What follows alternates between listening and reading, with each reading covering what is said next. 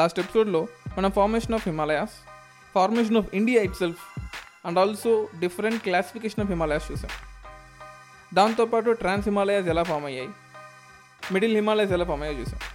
And ఈ ఎపిసోడ్లో Shivalik mountains, Himalayas యొక్క గొప్పతనం, అవి ఎలా మనకి యూజ్ అవుతాయి, నార్త్ ఈస్ట్ సౌత్ వెస్ట్ మాన్సూన్కి ఈ హిమాలయాస్కి ఉన్న రిలేషన్ ఏంటి, ఇవన్నీ చూద్దాం. గ్రేట్ హిమాలయాస్, కొంతమంది సెంట్రల్ అంటారు, కొంతమంది హిమాద్రి అంటారు, Sanskrit word. So Himadri, inner Himalayas, central Himalayas, great Himalayas as per the name suggest almost 6,100 meters above sea లెవెల్లో ఉంటాయి. విడ్తేమో 21 కిలోమీటర్స్ విడ్త్ ఉంటుంది. ఈ ల్యాండ్స్ అన్నీ కూడా మ్యాక్సిమం గ్రెనైట్ ల్యాండ్స్ ఉంటాయి, మెటమార్ఫైజ్డ్ ల్యాండ్స్. అంటే టూ ల్యాండ్స్ కొలైడ్ అయినప్పుడు మధ్యలో ఉండే కంప్రెషనల్ ఫోర్సెస్ వల్ల ల్యాండ్ లేదా రాక్ అనేది మెటమార్ఫైజ్ అయిపోతుంది, గట్టిగా ఫామ్ అయిపోతుంది. సెడిమెంట్స్ అంటే అప్పట్లో అంటే ఇండియాకి యురేషియాకి మధ్యలో అప్పట్లో సముద్రం ఉండేది. అంటే ప్రస్తుతం హిమాలయాస్ ఉన్న రీజియన్లో ఒక సముద్రం ఉండేది, దాన్ని తెతిస్సి అంటాం. సముద్రం కింద dead bodies, shells, algal matter, faecal matter, ఇవన్నీ ఆర్గానిక్ సంబంధించినవన్నీ కూడా over period of time calcium కార్బోనేట్స్గా మారిపోయి అవన్నీ కంప్రెస్ అయిపోవడం వల్ల సెడిమెంటరీ రాక్స్ ఫామ్ అయ్యాయి. ఆ సెడిమెంటరీ రాక్స్ ఇంకా కంప్రెస్ అయిపోవడం వల్ల మెటమార్ఫిక్ రాక్స్ ఫామ్ అయ్యాయి. సో మనకు ఈ గ్రేట్ హిమాలయాస్లో ఉండే రాక్స్ అన్నీ కూడా మెటమార్ఫైజ్డ్ సెడిమెంటరీ రాక్స్ అంటాం. Limestone, hard limestone అంటే మనకు ఆరావలీస్లో దొరికే లైమ్ స్టోన్ కన్నా ఆల్మోస్ట్ 3 to 4 times హార్డ్గా ఉంటుంది. అందుకోసమే మనకు జమ్మూ కాశ్మీర్లో ఉండే మౌంటైన్స్ని we won't drill and take minerals out of it. It is very risky. Of course అవి అంత ఎత్తులో ఉంటాయి, ఏదో ఒక రిస్కీ, ట్రాన్స్పోర్టేషన్ కష్టము, and they are very rigid and strong. ఈ హిమాద్రి మౌంటైన్స్ అన్ని కూడా ఒక సింటాక్సిల్ బెండ్ లాగా ఉంటాయి, అంటే ఒక సాసర్ షేప్లో. అంటే నంగా పర్వత్ నుంచి నామ్చా పర్వత్ వరకు తీసుకున్నట్లయితే ఒక యూ షేప్, ఒక సాసర్ షేప్లో ఉంటాయి. మనకి ఈస్టర్న్ సైడ్లో ఉండే పూర్వాచల్ మౌంటైన్స్ అన్ని కూడా ఒక సి షేప్లో, ఒక కప్ షేప్లో ఉంటాయి. అంటే కప్ అండ్ సాసర్ షేప్లో ఉంటాయి అనమాట హిమాలయస్. ఇంకా చెప్పాలి అంటే యూ అండ్ సి షేప్లో. మనకు కారాకోరం మౌంటైన్స్, లడక్, జస్కర్ దాటి ఇండియాలోకి రావాలనుకున్నప్పుడు నెక్స్ట్ ఈ హిమాలయాస్, ఈ గ్రేటర్ హిమాలయాస్ మనకు వస్తాయి. ఈ గ్రేట్ హిమాలయాస్లో చాలా ఇంపార్టెంట్ పీక్స్ ఉన్నాయి. Peaks in the sense of their height, their viability, their feasibility. Mount Everest, highest peak in the world, 8848 meters. Kanchenjunga 8598. కానీ మనం కాంచన్గంగా ఎందుకంటున్నామంటే K2 does not comes under greater Himalayas. K2 India పీకే, కానీ అది గ్రేట్ హిమాలయాస్ కిందకి రాదు. అది కారాకోరం మౌంటైన్స్ కిందకు వస్తుంది, కారాకోరం, జస్కర్ మౌంటైన్స్ కిందకు వస్తుంది. కాబట్టి we are not including K2 peak in this great Himalayas. తర్వాత మకాలు పీక్, ధౌలగిరి, నంగా పర్వత్, అన్నపూర్ణ, నందాదేవి పీక్, బద్రీనాథ్, కేదార్నాథ్, నందకోటు, ఇవన్నీ కూడా ఎంత బాగుంటాయి తెలుసా. It's every one's dream, particularly it's my dream.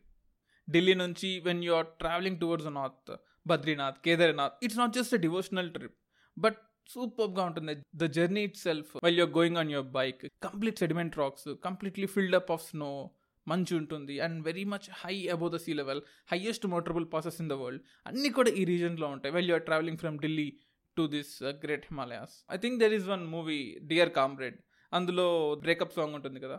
So that was completely shot in this line, Khardungla pass ఈ గ్రేటర్ హిమాలయాస్లో షూట్ చేశారు. How much beautiful the locations are. అంత బ్యూటిఫుల్ నేచర్ మనకి ఇండియాలో ఉంటుంది. ఈ మౌంట్ ఎవరెస్ట్ని మనం we call it the world call it as mount Everest, but Nepal people call it as Sagar Mata, the goddess. But Nepal people call it as Sagar Mata, the goddess of sky, and China people call it as particularly Tibet people call it as Chomolungma, mother of the world. They call it as goddess of the sky, and China people call it as mother of the world. And మనకు ఈ greater Himalayas వల్ల ఉపయోగం ఏంటి మీరు అడగచ్చు కదా. ఇంత ఎత్తులో ఉన్నాయి, మనకైనా హెల్ప్ చేస్తున్నాయా? Yes, as I said, north east monsoons. మళ్ళీ మనకు నార్త్ ఈస్ట్ మాన్సూన్స్ బైకాల్ నుంచి ఇండియాకి వచ్చేటప్పుడు కారాకోరం మౌంటైన్స్ ఆపేస్తాయి. కానీ కారాకోరం మౌంటైన్స్ని దాటి there are so much amount of fog and clouds that comes to India. అంటే ఈ 6,000, 5,000, 6,000 మీటర్స్ అబోవ్ సీ లెవెల్లో ఉండే ఫాగ్ మొత్తాన్ని కూడా గ్రేటర్ హిమాలయాస్ ఆపేస్తాయి. That's the greatness of this greater Himalayas. అదే కాకుండా మనకు సౌత్ వెస్ట్ మాన్సూన్స్ వస్తుంటాయి, మరి ముఖ్యంగా June, July, August, September and some part of October. ఈ టైంలో మనకు సౌత్ వెస్ట్ మాన్సూన్స్ అన్నీ కూడా ఇండియన్ ఓషన్ నుంచి చైనా, రష్యాకి వెళ్ళాలనుకుంటాయి. అలా వెళ్ళేటప్పుడు ఈ గ్రేటర్ హిమాలయాస్ ఇంత ఎత్తులో ఉన్నాయి కాబట్టి ఒక క్లౌడ్ జనరల్గా 300-400 మీటర్స్ అబోవ్ సీ లెవెల్లో ఉండే క్లౌడ్, క్యూములో నింబస్ క్లౌడ్ అనుకోండి, ఆల్మోస్ట్ 300-400 మీటర్స్గా మీకు దొరికేస్తుంది. అండ్ నింబో స్టేటస్ క్లౌడ్స్ అనుకోండి, ఆల్మోస్ట్ 800 మీటర్స్లో కూడా మీకు high rich amount of water ఉంటుంది. సో ఈ క్లౌడ్స్ 8,000 మీటర్స్ అబోవ్ సీ లెవెల్లో ఉండే మౌంటైన్స్ని క్రాస్ చేయడం ఇంపాసిబుల్.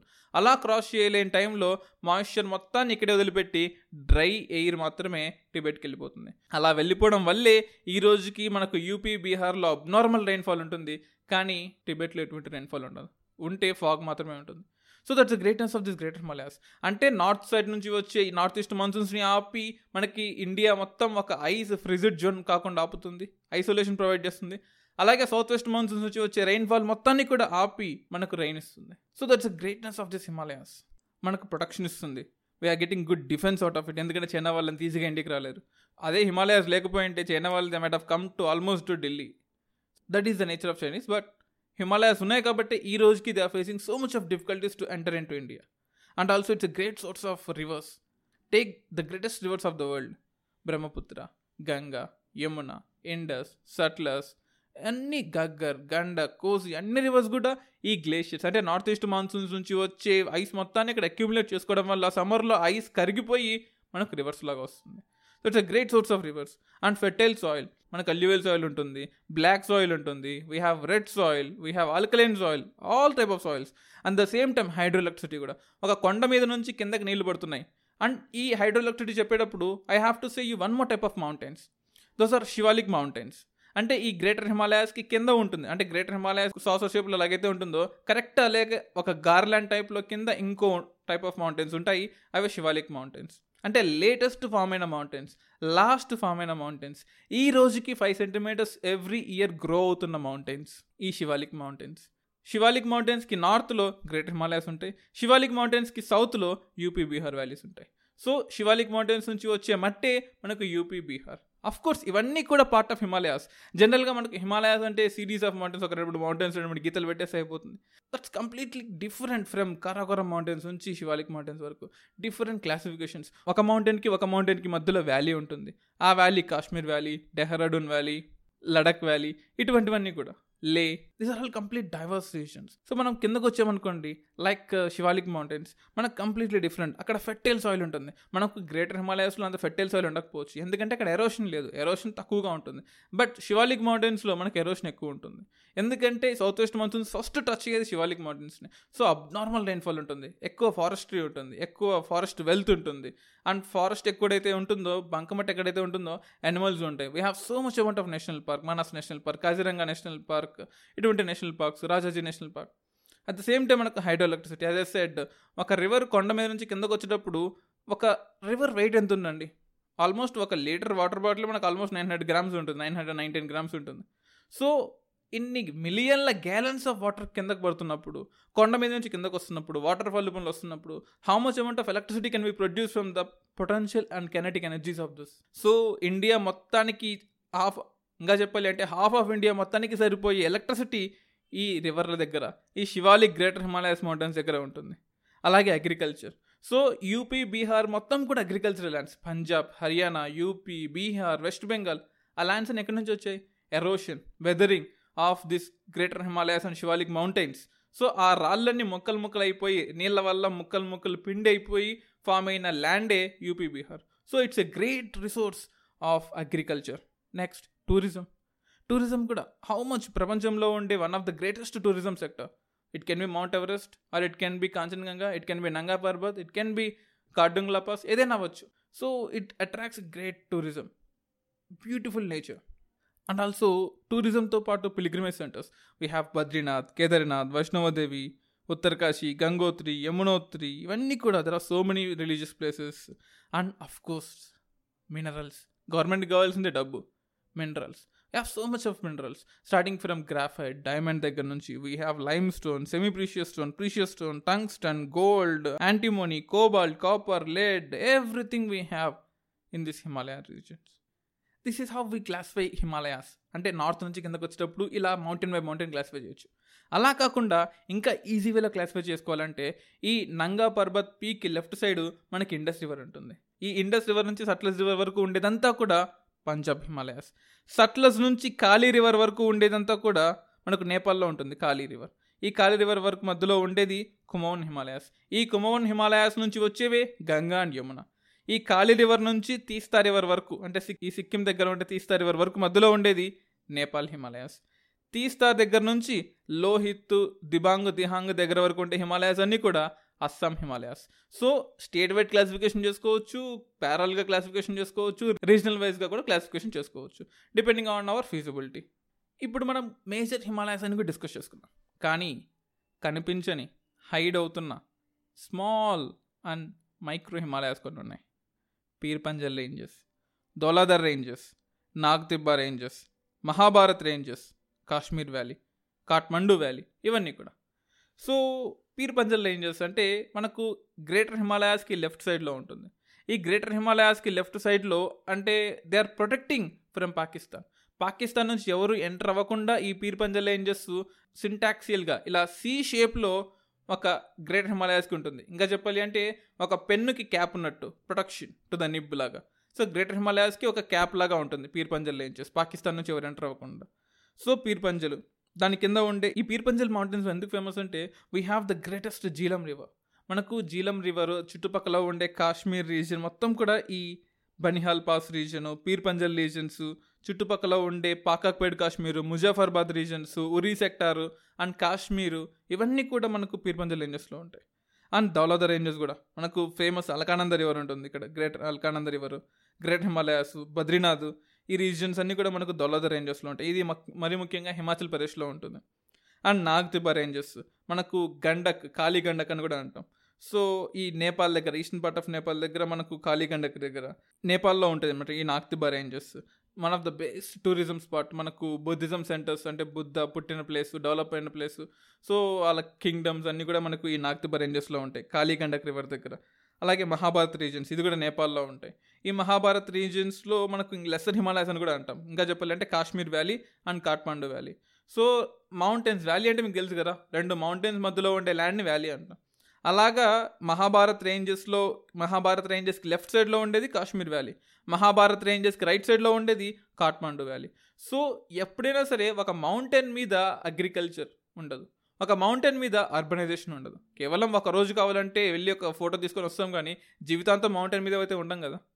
అలాగే డెవలప్మెంట్ ఆఫ్ అర్బనైజేషన్ మొత్తం కూడా వ్యాలీస్లో జరుగుతుంటుంది, లోయర్ లెవెల్స్లో జరుగుతుంటుంది. It can be Kashmir valley or Kathmandu valley or Dehradun valley or anything. దీంతో పాటు ఈ మౌంటైన్స్ అన్నీ కూడా Shivalik, lesser Himalayas, Kathmandu valley, greater Himalayas, Kashmir valley, Zanskar, Ladakh, Kailash, Karakoram ranges, Kunlun mountains, Tian Shan mountains. అంటే కింద నుంచి పైకి వెళ్తూ ఉన్నాను, అంటే కింద ఉండే ఢిల్లీకి ఒక 300 కిలోమీటర్ల నార్త్లో ఉండే శివాలిక్ మౌంటైన్స్ నుంచి అలా పైకి వెళ్తూ ఉంటే మనకి ఈ ఆర్డర్ వస్తుంది. ఈ ఆర్డర్ కూడా ఇంపార్టెంట్ మనకు.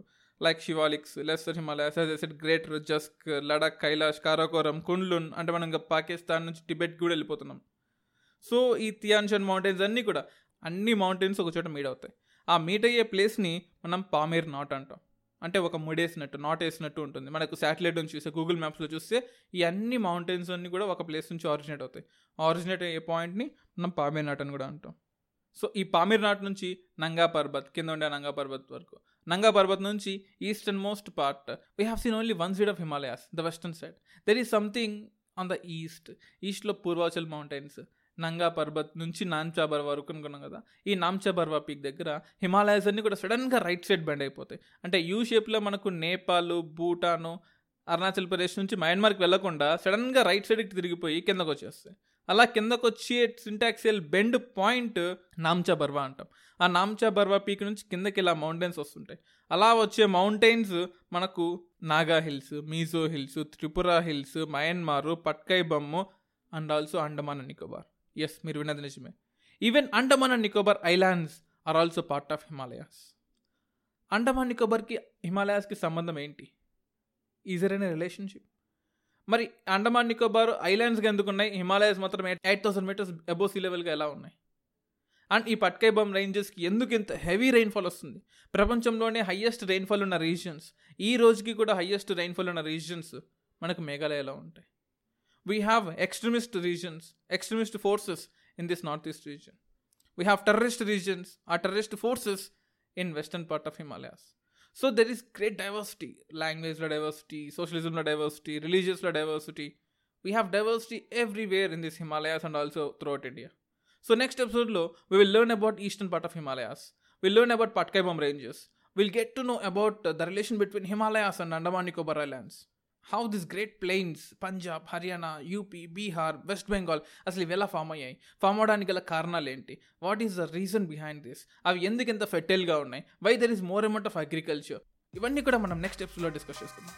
Stay tune to UPS radio. నేను మీ హోస్ట్ దినేష్ డివిడి.